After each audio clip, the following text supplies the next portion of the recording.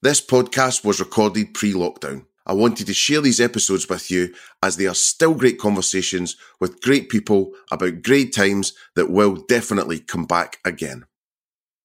Hi, and welcome to Series 2 of the Mark McC Supersonic Food Marketing Podcast. Every week we will talk to the great, the good and the legendary from the worlds of food, drink, marketing and business to help give you the advice that will really help your brand boom. A huge thanks to our headline sponsors, the award-winning Engage Interactive, who've been helping hospitality businesses like yours prepare for a mobile and digital-first world since 2007. From Supersonic Inc., this is the Mark McC Supersonic Marketing Podcast. So out and about in Soho and just between recording sessions, dashing into Itsu for some chili chicken udon, which is amazing, and no celeb spots today in Soho Radio, but I'll keep you updated.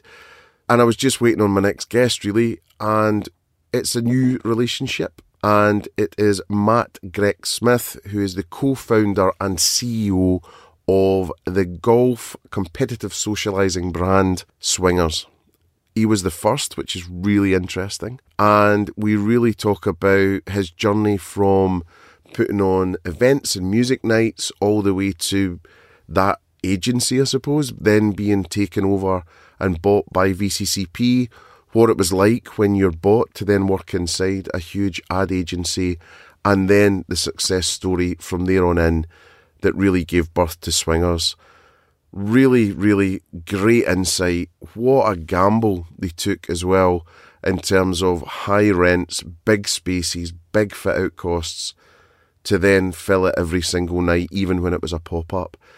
Some really exciting expansion plans as well that he talks about, what it means to be a CEO, how you can split your life between UK and other territories that you might be looking to go into, and also why he's actually weirdly not that big a fan of golf. Enjoy.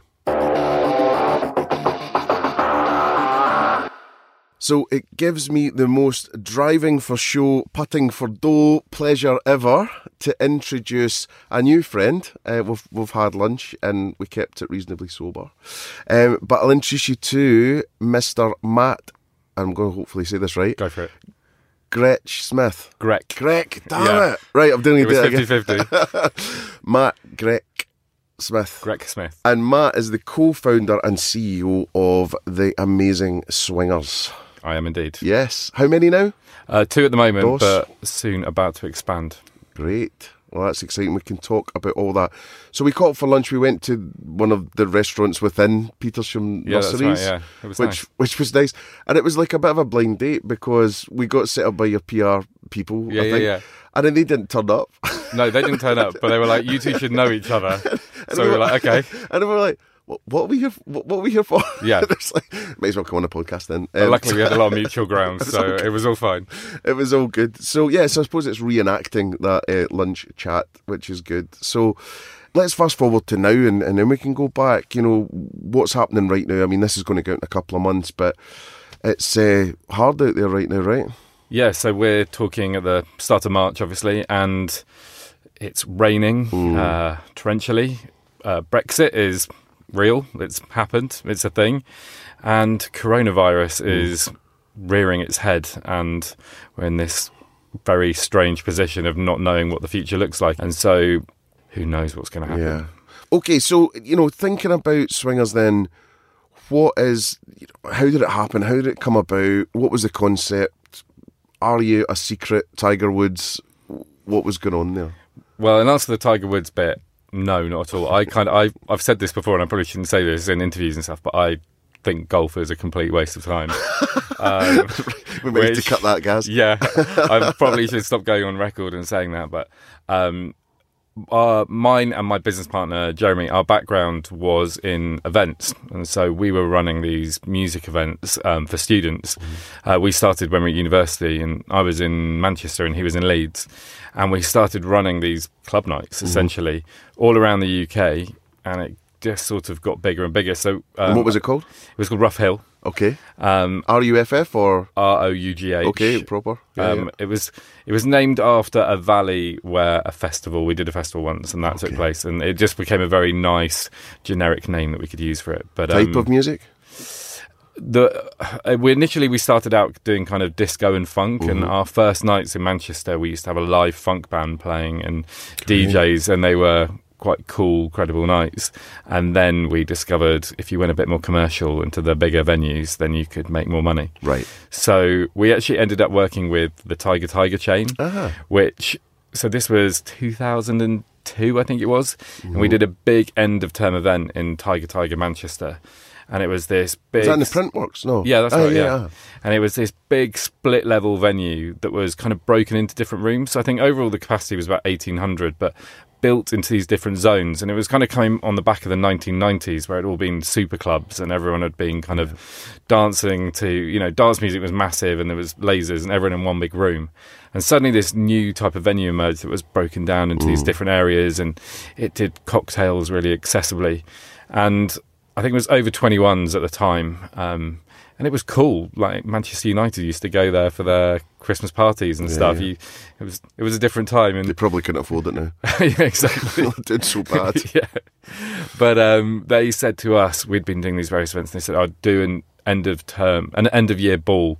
So in about June, we did this ball, and we filled it with 2,000 odd people that paid £25 a ticket or something like that, and the people that came spent loads of money on the bars as well. And so Tiger were like, wow, this is amazing, so can you come and do this? Well, first of all they said, can you come and do this every week? And we were like, no, that's crazy. 2,000 people a week, that's insane. But if you're a little bit entrepreneurial, you think, well, let's give it a go.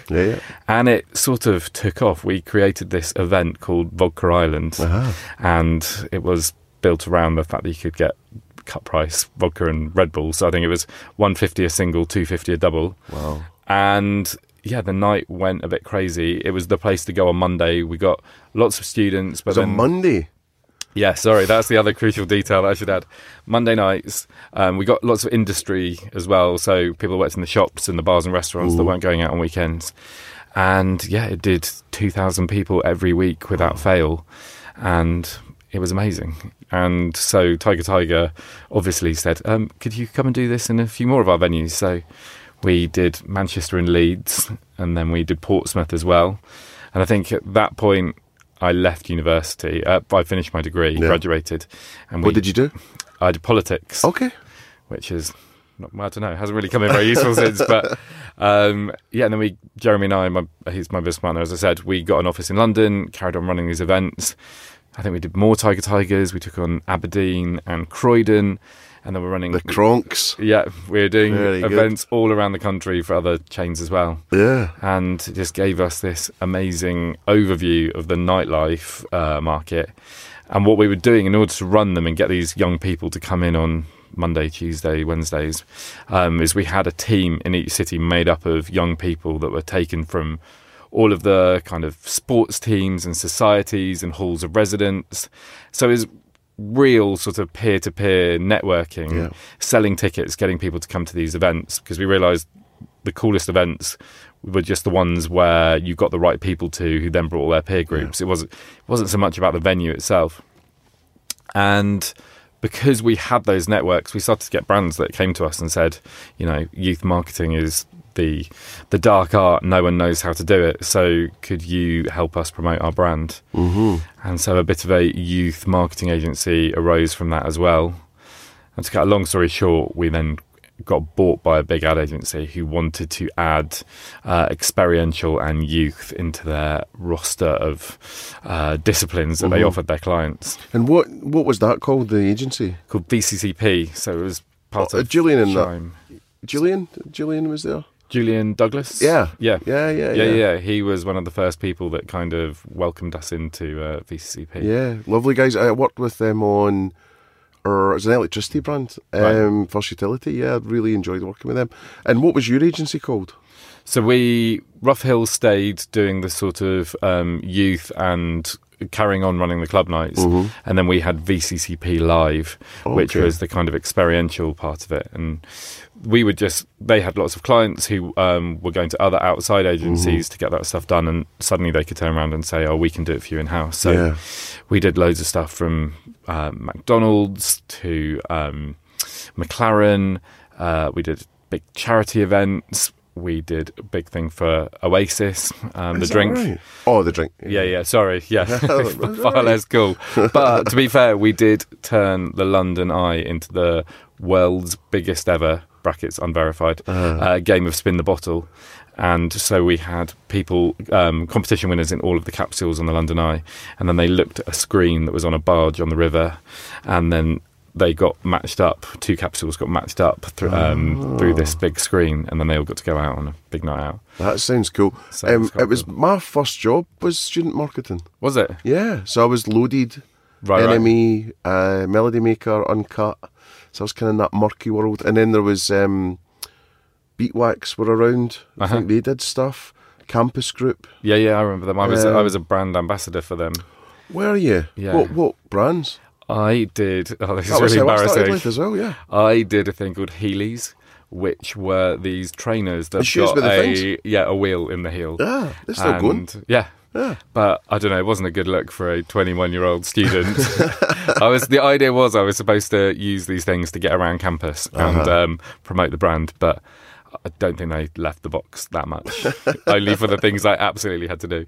Yeah, well, it's quite interesting, youth marketing, and I don't think enough brands are tuned into it, right? So if you think about restaurant brands or hospitality brands or anything like that, probably at best what they'll do is have a student discount. They won't activate it very well. They won't really tell anyone apart from saying it in the restaurant. And it's actually so difficult to get into the campus now because they know their worth. Yeah. And did you not have, was it Sub TV or? Yeah, there were the screens in all the unions and stuff. So you've got that. You have got people going around checking if anything commercials went up, getting into students' dorms with some promotional items. Yeah. Really tough. So it's still a money spinner, I think. Yeah, exactly. There's a massive amount of money in that youth audience, but I just think what brands don't tend to have is much in the way of insight into actually how that demographic is thinking. And there's this tendency that we always found to lump everybody into one homogenous group and to think that all they want in life is a discount or all they want in life is cheap booze. And in the same way that you wouldn't take the 25 to 40-year-old demographic and treat them all exactly the same way, you've just got to understand what's affecting their lives. Yeah. And once you've got that kind of insight, then you can actually make campaigns that work. Yeah, and again, the insight piece, people just, it's almost always one of the things to get cut in a marketing budget. It's just like, we know. Yeah. Like, I'm not sure. And which is a shame because there's lots of money out there. Yeah. And that's what we built our whole business on. Should we do it again? I don't know if I can go back to thinking in student years again. Finally, after about 10 or 12 years or whatever it was, got away from knowing when the summer holidays were starting and when Freshers Week was.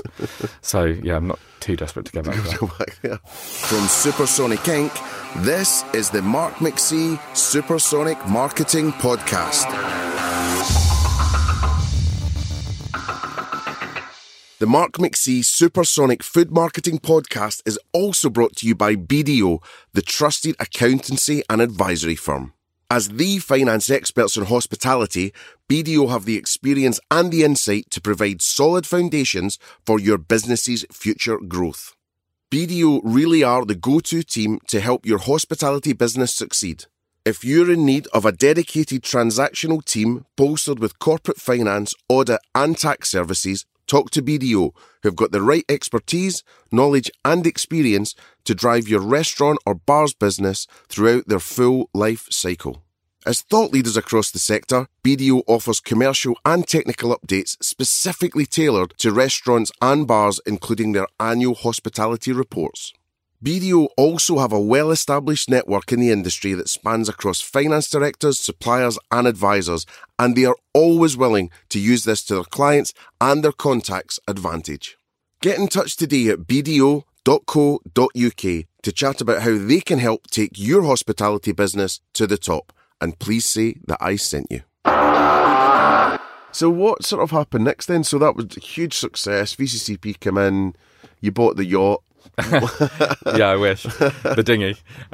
We did a couple of years in VCP, which was a great experience. We suddenly ended up basically running this division of a big ad agency. And, you know, they do big campaigns they do O2, they do Compare the Market. I think it was EasyJet maybe. EasyJet, yeah. So big campaigns. I mean, I think they're a top 5 agency. Ooh. And we were suddenly sitting at this quite high level within it and being taken into these various pitches and presentations and meeting clients. And we always talk about it as the sort of almost a training academy for us that sort of professionalized us. Yeah. And it took a lot of what we already knew from having run our business before, but really kind of polished it up and helped us. We learned a lot about brands, how they work, brand hierarchy, and we learned a lot about communication, just how to take a message and communicate it clearly to a variety of people. So it was this incredibly useful period. But I think we found it tough. We weren't running our own business in the way that we had been. Yeah, and we were in this huge organisation and we didn't really have flexibility. And I think what we found is it's very easy to buy a business, and that's what happened. We got acquired because we looked great on paper. We did youth and we did events, and VCP were like, let's get that in. But I just think in practice, the difficult thing is making that work within your organisation and getting it to fire. And so it never quite realised its full potential. And we got to the end of our earn-out and were thinking, what should we do next? And we wanted to get back to being entrepreneurial, really. We wanted a product, something we could control a bit more tightly than just, it's a difficult model when you're selling time by the hour. We kind of wanted a product that we could put out there. And so we had this really interesting overview from our Rough Hill days of the nightlife market. And then we'd spent this time working with these brands, these various big brands that had been coming to us and saying, we want you to create an experience for us. We want you to take our brand and make it exist in the offline world and, take people on a journey. So we could just see the way the market was changing, that people wanted these experiences. And so at the time you could go bowling, and that was quite high-end at All-Star. You could go and play table tennis, but there wasn't loads of other stuff out there. This is the end of 2014. And we'd had this idea, what if you took crazy golf and combined it with really good food in a kind of cool environment? And what if we bring you cocktails while you play? Yeah. And so we tested the idea on kind of everyone we know. And, generally you get a very honest reaction from your friends. And especially when you've been working in marketing, you test a campaign idea on someone and they're like, no, it's not great. Yeah. And you kind of have to sell it. You really have to push it. Yeah. And then this idea, we were saying crazy golf with cocktails and burgers. And people were like, yeah, I do that. Yeah. I do that for my birthday. And it was such a universal response. Yeah. We just kind of went for it, and we did a pop-up to test the idea. So where was the pop-up? The pop-up was on Hearn Street, which I don't think exists anymore. It's just off Curtain Road in Shoreditch, and it was this leaky old warehouse, and that is now underneath where the new Amazon headquarters are. Okay. So such is the face of progress.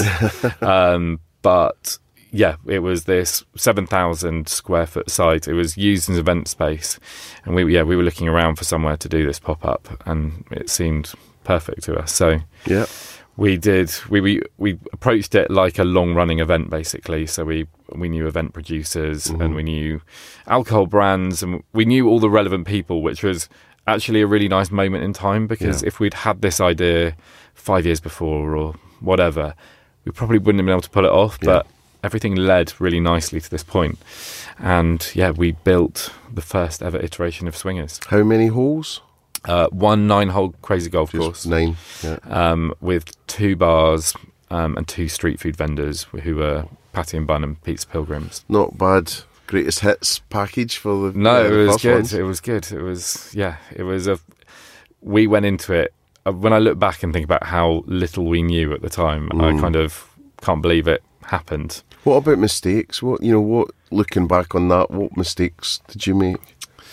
That is a good question. I mean, we we've made so many mistakes over time, but nothing that stands out as, oh my gosh, that was catastrophic. I think all the mistakes we made over are ones that we sort of corrected and tweaked and slowly got things right. And actually, that's what the pop-up was all about. We tested everything about the business, and there was no system for going to a crazy golf venue.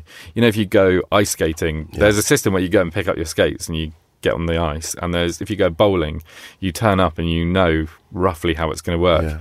But we had to kind of create the crazy golf bar system, and actually what we came up with before the pop-up opened worked pretty well, but we were able to refine it and tweak it. And so by the end of the pop-up, it was running well, and going into our first permanent site, we knew what we were doing. Ish. And what about the name and all that stuff? Did that just come to you really quickly, or was there other options, or what were you thinking? No, it was always Swingers. I don't know, once you've heard the name Swingers, it just makes sense. Good name, yeah, you don't forget it.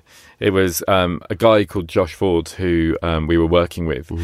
He came up with it, and we wanted the Swingers world to stand for something. So we built out the brand, and we thought, what is Swingers? And we decided it was an English country golf club, basically. And so you walked in, and we built a clubhouse within the warehouse, and that was the bar, and it had Chesterfield sofas, and it was sponsored by a whiskey brand. I can't remember who it was now. And then there was sort of a raised area, so half this long rectangular room was raised. So we had the bars up there, and we had an area called the terrace, which sort of looked down. And then the lower area was the 9-hole crazy golf course, and we put trees and plants in, and all that sort of thing. And someone called it the hipster trifecta because it was in Shoreditch, it was a warehouse, and it was crazy golf. But it just irony. Worked. No. And it was amazing because it just worked. People came in and I don't know, they just thought, oh, this is really fun. I understand it. There's a bit of an immersive world, and it was as social media was starting to kick off as well, which has played a big role in driving awareness of the brand. Well, that's what I was going to ask was, how did you get that message out there? And you're starting up, so you've not got shitloads of cash, and so what did you pull the levers on? Well, I mean, it's funny because we had a PR company, and the same PR company we have now, actually, and very efficient. Yeah. I hope they're listening to this, and they were always confident that the product we were going out with was going to get press, and that they could drive awareness. It was new, it was interesting, hadn't been done before, and just like no one else had done this. No, you were first. No, wow, first mover. Which seems strange now when sitting here in 2020 when there's so much out there. But the market's changed a lot in the last 5 years. But the best thing we did was we worked with The Nudge, the listing site. And they have this subscriber base who pay, or a lot of them pay to be on the database and hear first about new openings. And they're great at kind of getting opportunities for their subscribers. And they did an email out to their, I think it was 15,000 subscribers at the time, about Swingers, and gave them the opportunity to buy tickets first. So basically we put the website live, but didn't tell anyone, and just told them first. And that email that went to 15,000 people got forwarded a further 145,000 times. Wow. And remains to date their most shared email. But I think people just were sitting at their desks and they got his email going, do you want to have a patty and bun burger, play crazy golf and drink cocktails? And everyone went, yeah, totally. Yeah, sounds great. And they sent it to their friends. And so the website crashed. And I remember I was sitting at my kitchen table with Jeremy, and we kind of had our head in our hands because we'd done all this sort of planning for what if no one knows about us. Yeah. And suddenly the opposite had happened, which was equally a problem, which like a nice problem to have, but you've got a website that's melted and you're on the phone to the tech guys and they're going, we're going to have to move it onto a new server, but it's going to take 24 hours or 48 hours. And you're like, no. There's people waving money at us that want to buy our ticket. So we got up and running and we sold out that 5-month run, which was a really nice position to be in and showed us from the outset that there was a viable business idea there. So there's quite a lot of different factors happening. So, in terms of setup costs and all that kind of thing, how much was Swingers? 0.5, I guess, or something? Yeah, 0.5. It actually cost between about 400 and 500 grand to set up. Fuck, really? Yeah. Wow. So, we were renting this 7,000 square foot space in Shoreditch, which wasn't cheap. We had to do a relatively involved build. Like the fit out we did, building bars and building the clubhouse and the courses. It all adds up. That took a couple of weeks off site of prep and then 2 weeks on site to install it all. And then, there were just bits of infrastructure, to get the kitchens working, to be able to serve enough drinks and that sort of thing, to add in lighting. The roof kept leaking, which was a problem. There were rat sightings. The Scottish hole. Yeah. Yep. It was reasonably expensive to fit out. We were lucky because we'd been in the industry for a while with the club nights, and then also in marketing terms we've been working with some alcohol brands. We knew who to call up and say, look, we're doing this thing, will you come and sponsor it? So we got some quite good sponsorship in there and some listing fees and things like that, so that really helped. But we started off, when we opened the pop-up, we we did the business plan on only opening Thursday, Friday and Saturday nights. And then it just got busier and busier. And it ran for 5 months from September through to the end of the following February. And by the January, February, we were running 6-7 nights a week, all day long. So we actually ended up finishing the pop-up a bit earlier than we wanted to because of the demolition order, so that Amazon could build their headquarters. Yeah. But damn you, Bezos. Yeah, exactly. But we more than broke even. We carried some profit through, which was a position we never really expected to be in. We kind of wanted it just to wash its face, and it went beyond that. And beyond, suddenly people knew about us, and we had a database, so we had a kind of a springboard to go off from there. And then what about things like the branding and all that stuff? So it's very reminiscent for me of, almost a clash between, or a mashup between Slazenger and Titleist sort of writing, in terms of the, so who helped on all that stuff? And I mean, we did it all in-house. The pop-up had a different logo and it kind of didn't quite fit, and we sort of hated it and we're excited to get rid of it as quickly as we could. And then because the pop-up closed in February 2015 and we didn't open our permanent site till May 2016, we had quite a nice sort of incubation period between the two. And we started working with a graphic designer, a guy called Andreas, who's amazing, and he still works with us to this day. And he can walk around the venue, and most things he points to, he's been involved in the design of to some way. So I sort of art direct it, and I know roughly what we're sort of going for, and then he puts it together. And that's been really nice in terms of that continuity we've had over the last couple of years, and the brand's been through a real sort of evolution. And then we've just got lots of heritage, and it's a big brand world to draw from. So if you go on our website, we've got this cool collage, and we use a different artist for that. But it just uses kind of 1920s images, but put into a very bright and colourful landscape.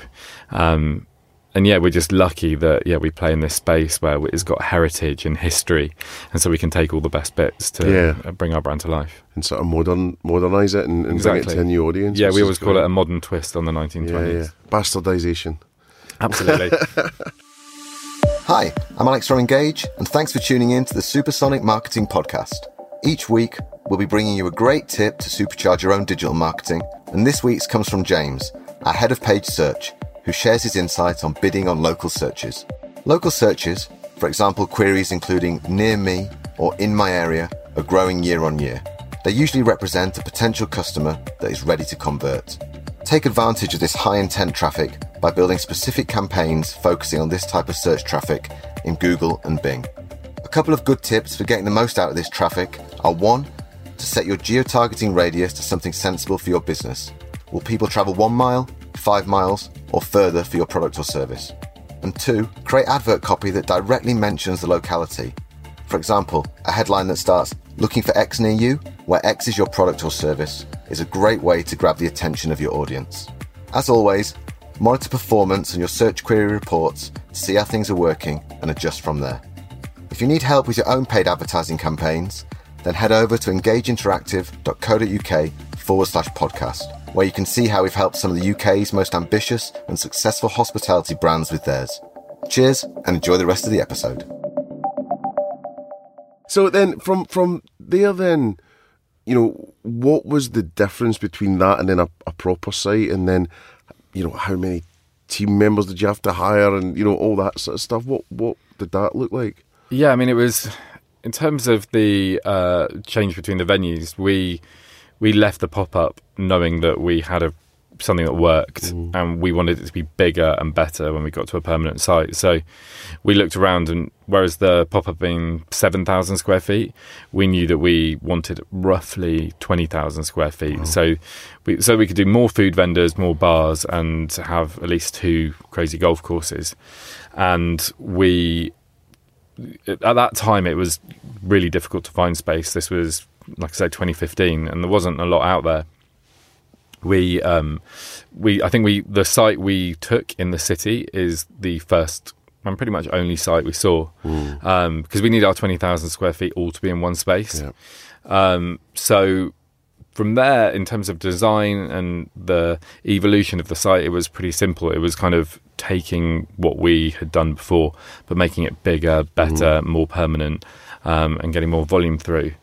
And then we had to recruit from scratch pretty much, because it was a long time between the pop-up and the permanent site. So in terms of our floor staff, we weren't able to keep anyone between the two. So our swinger sites have about 100 staff in total, across management and caddies and waiters and bartenders and all that sort of thing. Yep.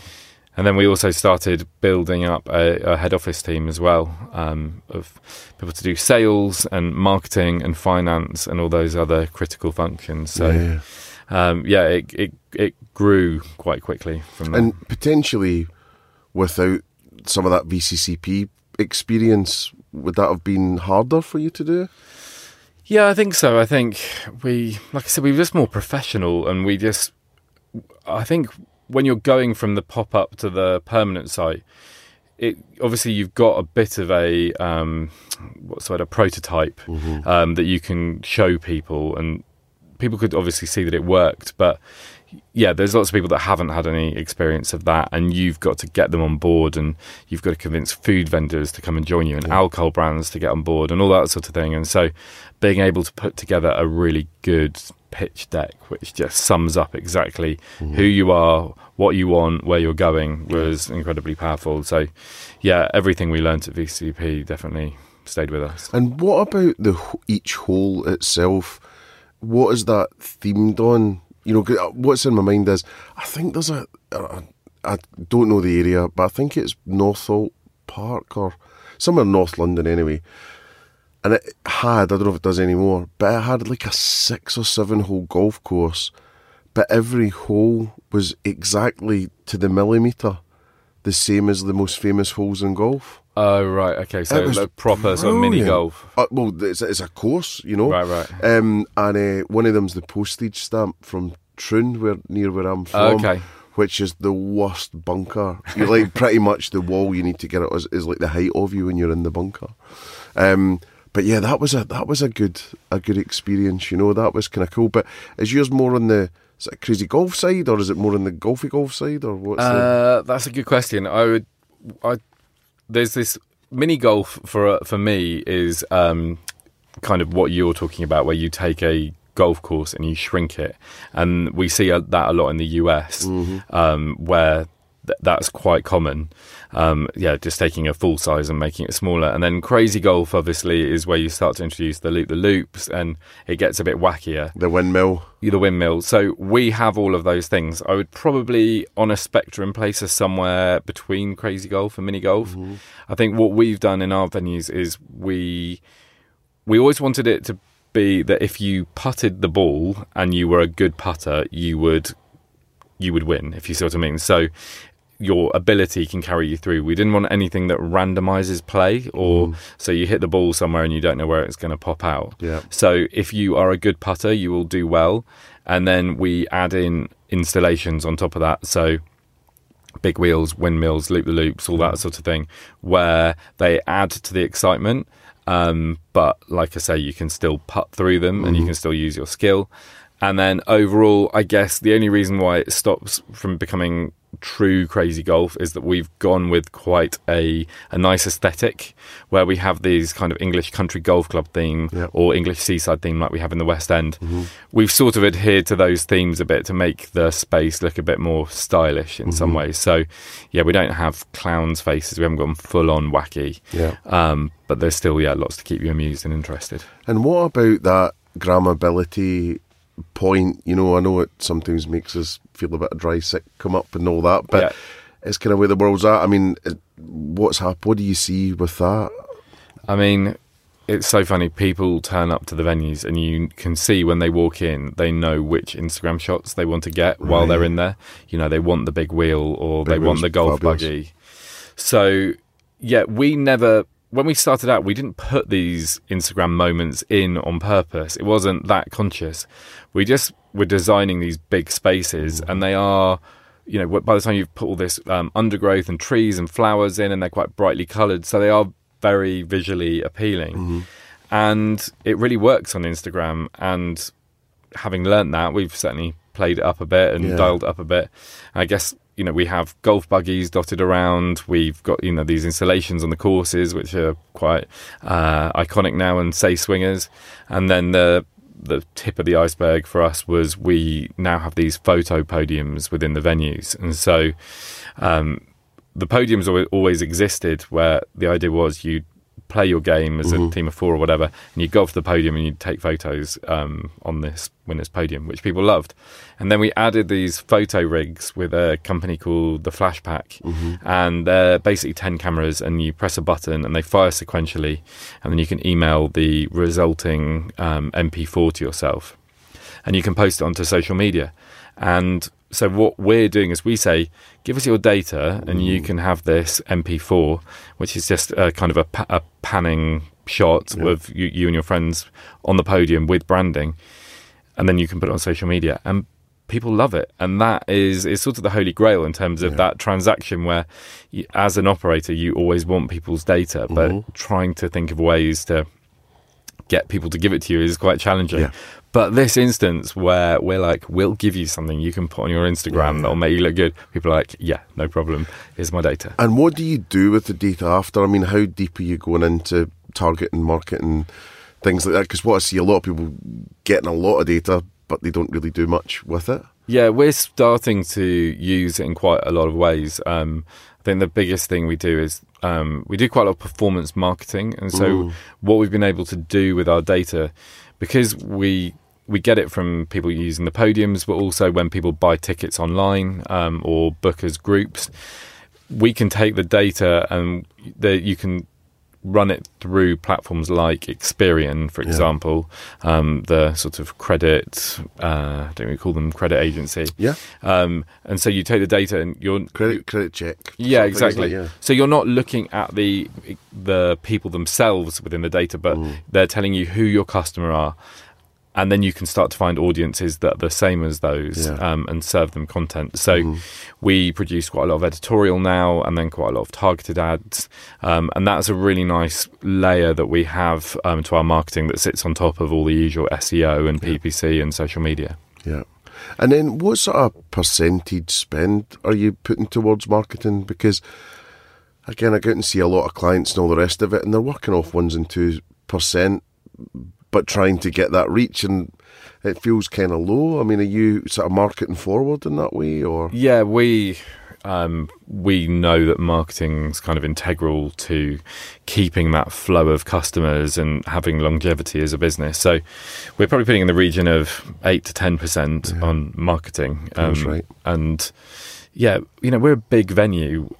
In a peak week, we'll get anywhere between 7,000 to 9,000 people coming through the venue. So you can't really do it on a wing and a prayer. You've got to spend some money, and you've got to be out kind of hitting the wider market. So and I guess going back to one of your other questions, the time at VCP has sort of cemented some of those ideas that marketing campaigns have got to be broad and integrated and well thought through. And we try to practice now what we preached back in the day. Back in the day to the clients.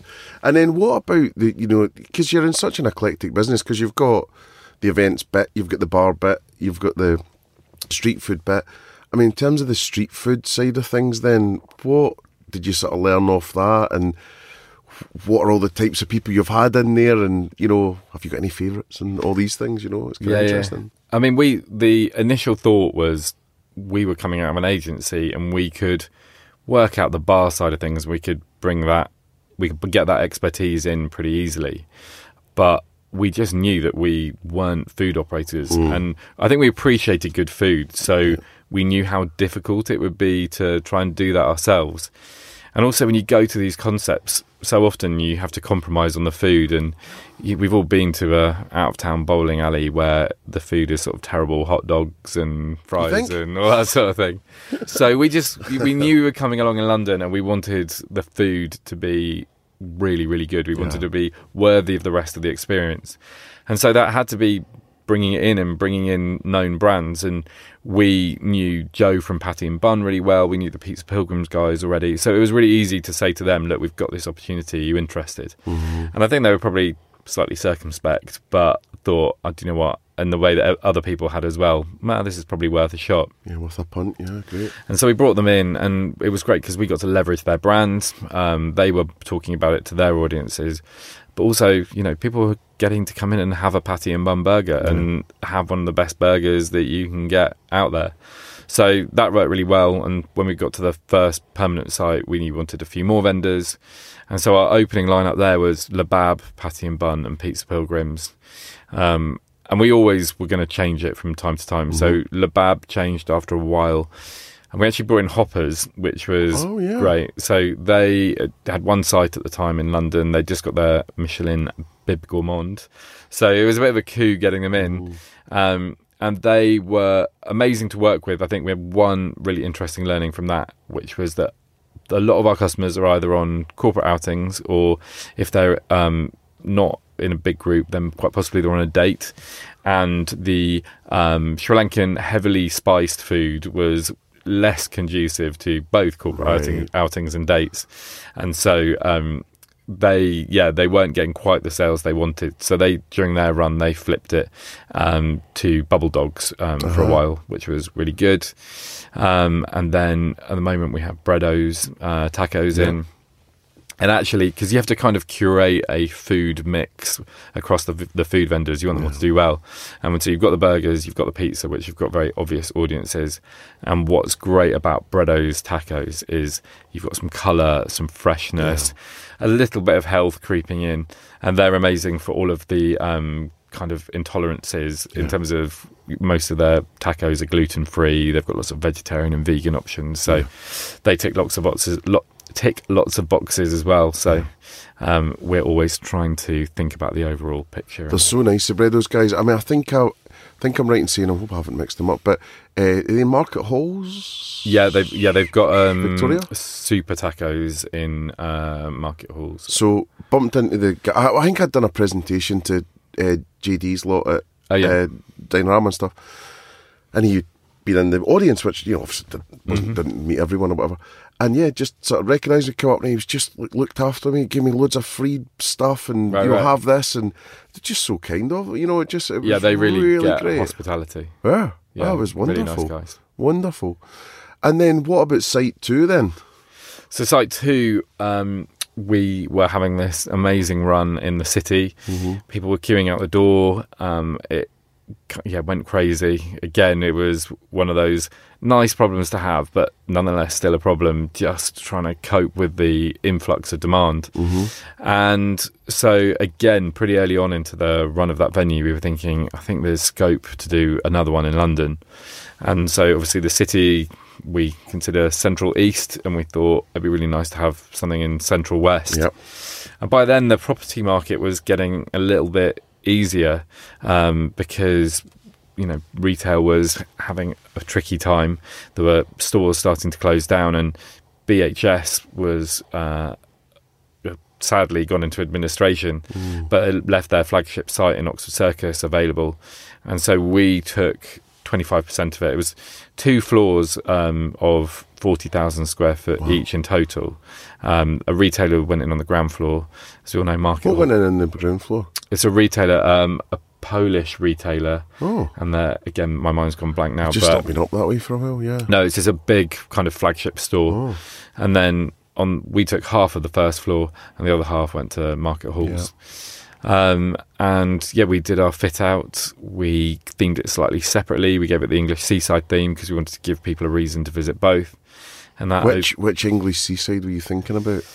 We were thinking about probably the English Riviera, of that kind of Devon, sort of Brighton-y, south coast, probably. Yeah. No offence to any other coasts. Nope. And it's got bandstands. Instead of a clubhouse, it's got a grand hotel bar, which is like wicker furniture and palms. The courses have got the Helter Skelter and the big wheel. And that opened in May 2018 and has gone really well. Great. And here we are today almost. And is there a record for shots around the course? Well, there's lots of rumours. Someone done it in 9? I don't think we've had anyone do it in 9. What's nice about the courses are we have caddies on the courses who give hints and tips, but they're not there adjudicating. So it's down to you and your integrity and the supervision of your friends. So there are rumours about that. I think the best scores I've heard of are about 15. Okay. And that's possibly some of our caddies who spend a lot of time playing the course and learning all the tricks. But so I think 15 is around the right spot. But we do have a way that you can enter your score through our app onto the leaderboard, and lots of people claim to get 9 and sometimes less than 9. But we delete them off quite quickly. Yeah, nice. That's pretty cool. And then, and what about the food offer then in West End? We kept it pretty similar to City. We it's the food mix works. Having a burger that appeals to most people, especially now they've got great vegan and vegetarian options. Yep.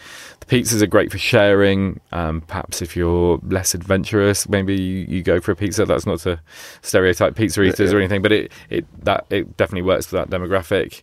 And then the tacos always add the freshness. So we ended up bringing patty and bun and breados across with us.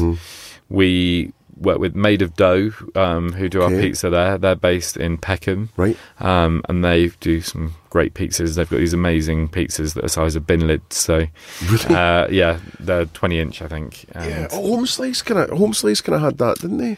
Yeah, and we did talk to Home Slice, but unfortunately they obviously use wood-fired ovens. It's tricky. Part of being shared development for us is sometimes you can't get the flues and all the extraction, boring stuff like that.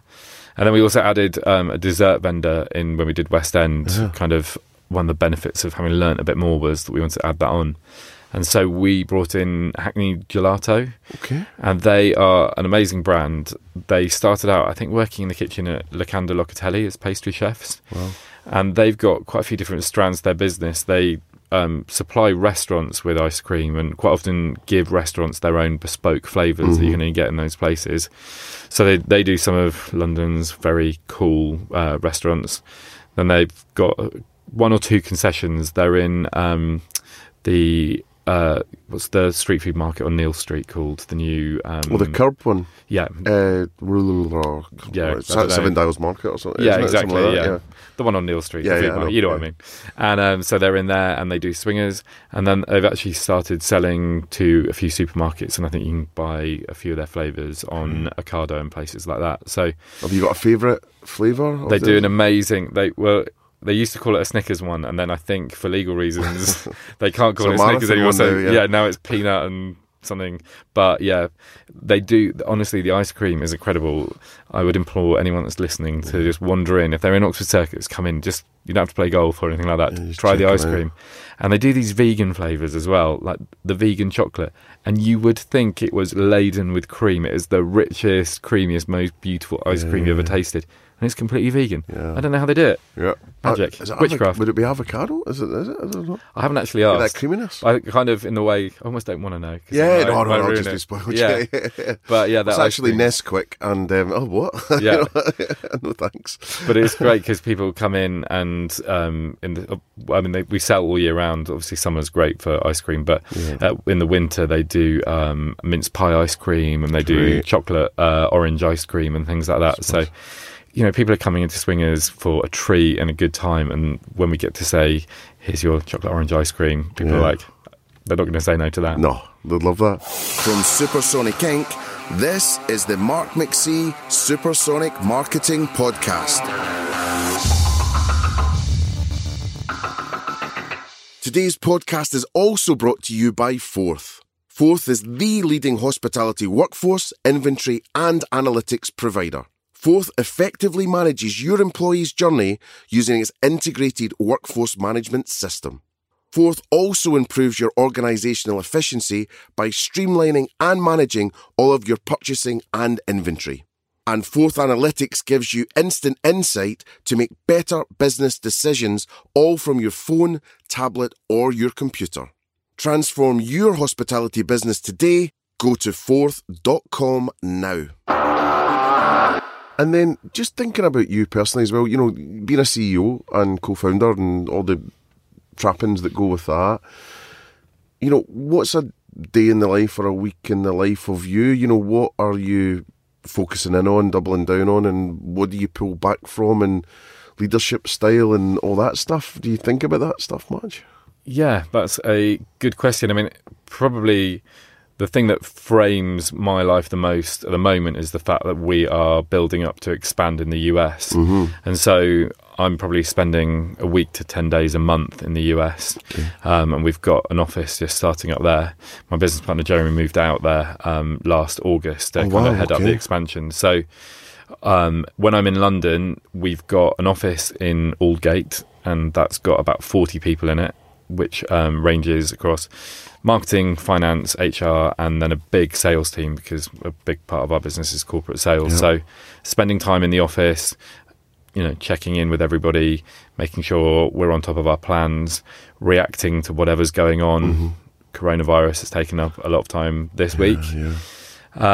Getting out into the venues, seeing the teams there. There's, like I said, 100 staff in each of those, so it's important to show your face and kind of make everyone feel supported and encouraged.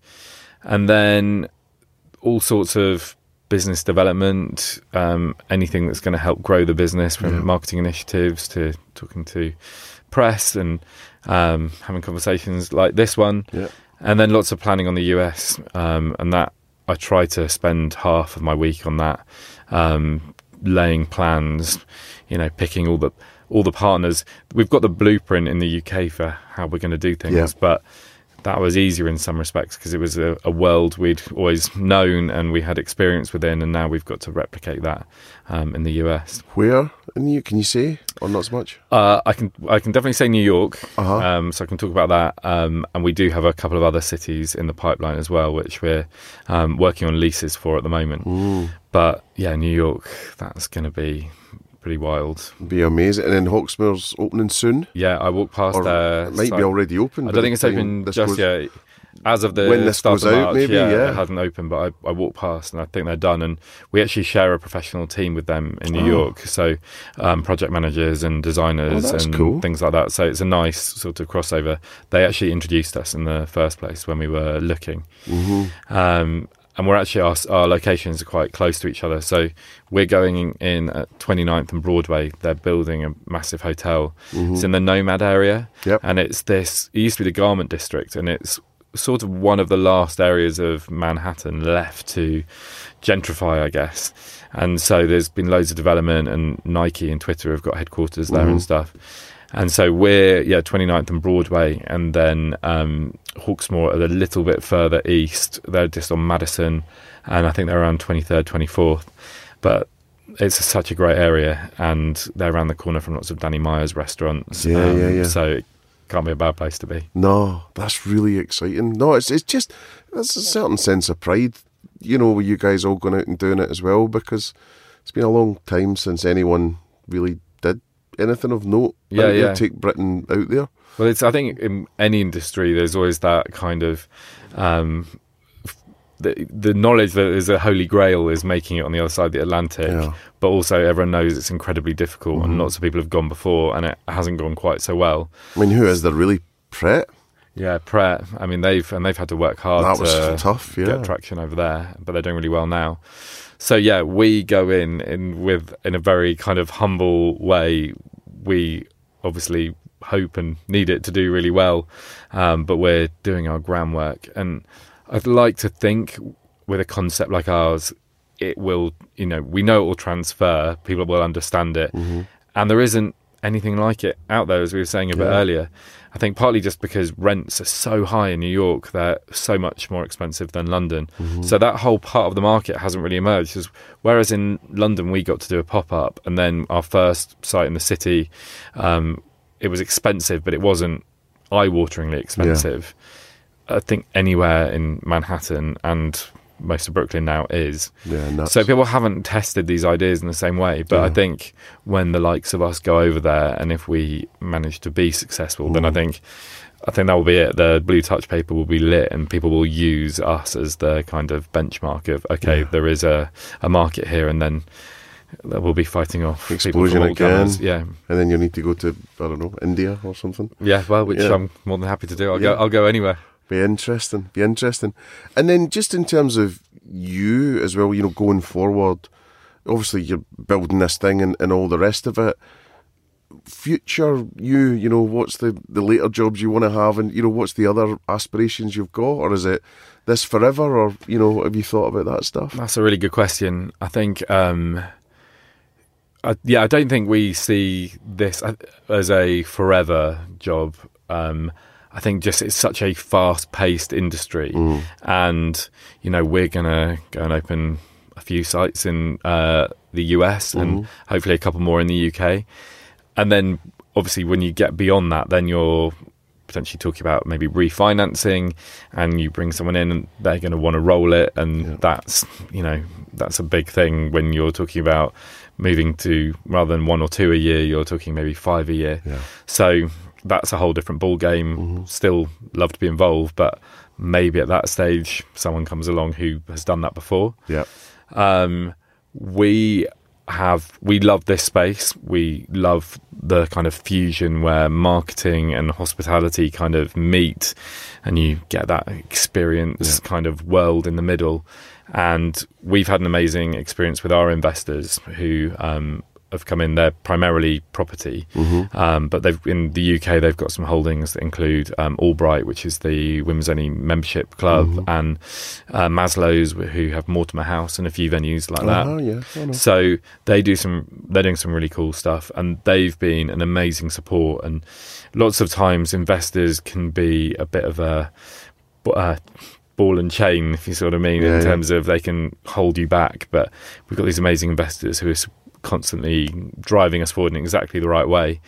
And we've learned a lot about, as I said before, when VCP bought us, it's really easy to buy businesses, but it's another thing to actually make it work and grow it. And so with all of that experience, I think we're keen to maybe help other businesses at some point, and maybe help our investor to invest in other things, but do it in the right way, supporting kind of young entrepreneurs and providing some of our experience as well. So that sounds great. I mean, it sounds you're giving back a bit, plus the experience, and also if you look at someone like Union Square and Danny Mear's stuff and all that, they're probably making as much out of consulting as they are Right. restaurants. So Yeah, it's a smart move, I think, because people do wonder if they're doing it right. Yeah. So it's good to talk to those that have. Yeah, and we're not going to sit around coming up with amazing idea after amazing idea, but it's about working with people who are having great ideas, but maybe helping them to bring them to fruition. Yeah, nice. So the last couple of questions I'm going to ask you, and I'll need to let you go and get on with your life. But we do a little thing called Market of 10 just at the end. So best city to eat in?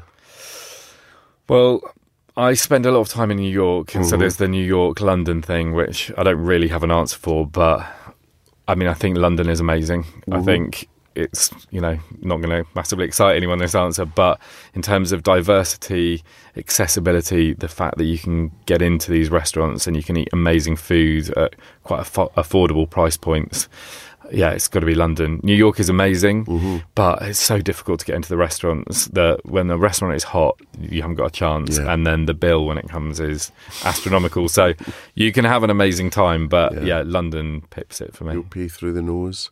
What about restaurant? What's your favourite restaurant? Either it's go to regularly or one-off amazing time?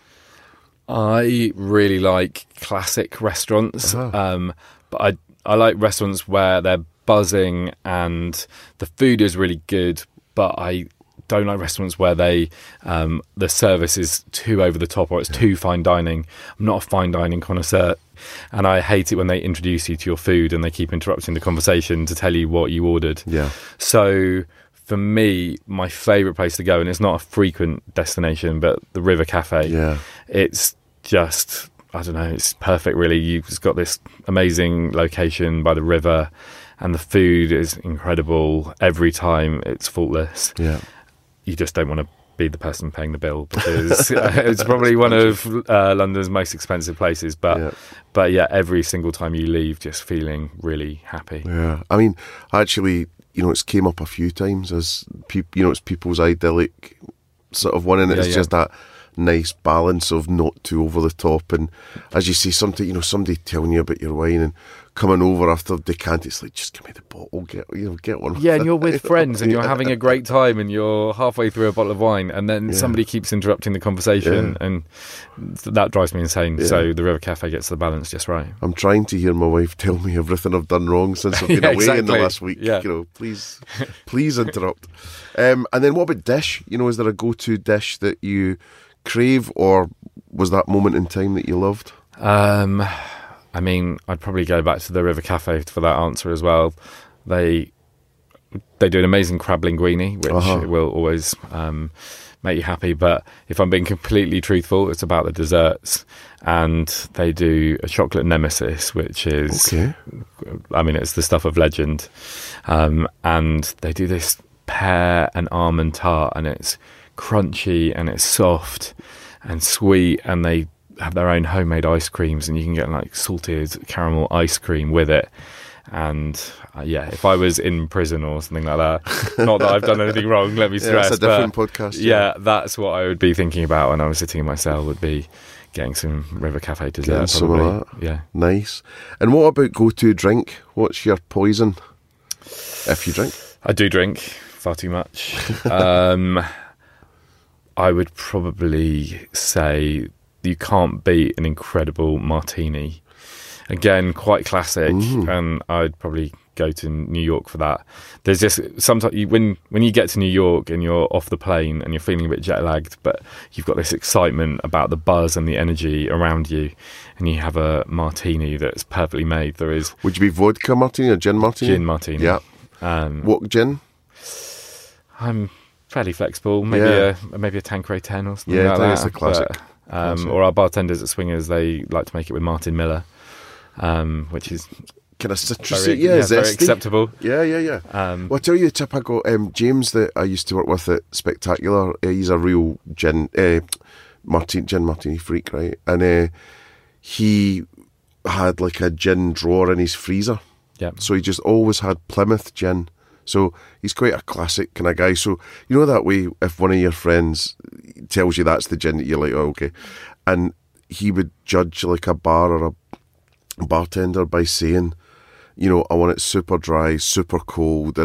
And 9 times out of 10, they'll know what they're doing and the 10th time they don't, it comes warm and it's rubbish. And then the vermouth I think he says just the vermouth has to look at the glass. I mean, that's pretty much like, and the nights out we've had on those have just been. You just can't drink very many is the problem. Well, is it, I think I've said it in one of these podcasts before, is it one's not enough, two's too many? It's something like that. There's a phrase, isn't it? One for fun, 2 at the most, 3 you're on the floor, 4 you're under the host. Yeah, so, but it's great though. I mean, you can just feel it going through your veins. You're just like, come on. And that's the perfect New York drink. Yeah. And then you have 1 or possibly 2 of those, and you can head off to bed. And jet lag, not an issue. Well, listen, thanks so much for coming on, and it's great to hear your story. I'm just so excited about it, and I'm just really glad we met, and hopefully I can be part of the journey and go and test drive some of the courses. Yeah, exactly. Come and see us in New York and do that. That'd be amazing. And just really wish you well. And thank you. I think you're doing a great thing, and you'll knock it out of the park. So well done. Thanks. See you soon. Thanks. So there you go. I hope you enjoyed that episode. Thank you so much to our headline partners, Engage Interactive from Leeds. They, to me, are the best web agency around. I've launched a couple of very successful projects with them, and they're really worth talking to if you need anything doing from the social side, website, SEO, PPC, CRM, apps. They're really the guys to talk to, working with amazing brands like Arc Inspirations, Taylor's, Yorkshire Tea, all different things. So definitely try and talk to Engage if you can. Huge thanks also to our premium partner BDO, who've supported us all the way since Series 1. If you've got any accounting queries, mergers and acquisitions advice, growth of your business advice, do give them a call. Thanks also to you for listening, sharing, rating and reviewing as usual. Really appreciate it, and thanks to everyone who's stuck with us since Series 1 and is continuing to spread the good word about Series 2. Thanks to Gaz and Gabby for all of their hard work in putting the podcast together. I know it's a rush most weeks, but I really, really appreciate all that you're doing. So this is me, Mark McC, signing off. Bless you for listening. Thank you for taking the time to check me out and check out the podcast. I really hope that this episode, more than ever, has helped you gain some real value and insight that will help your brand boom.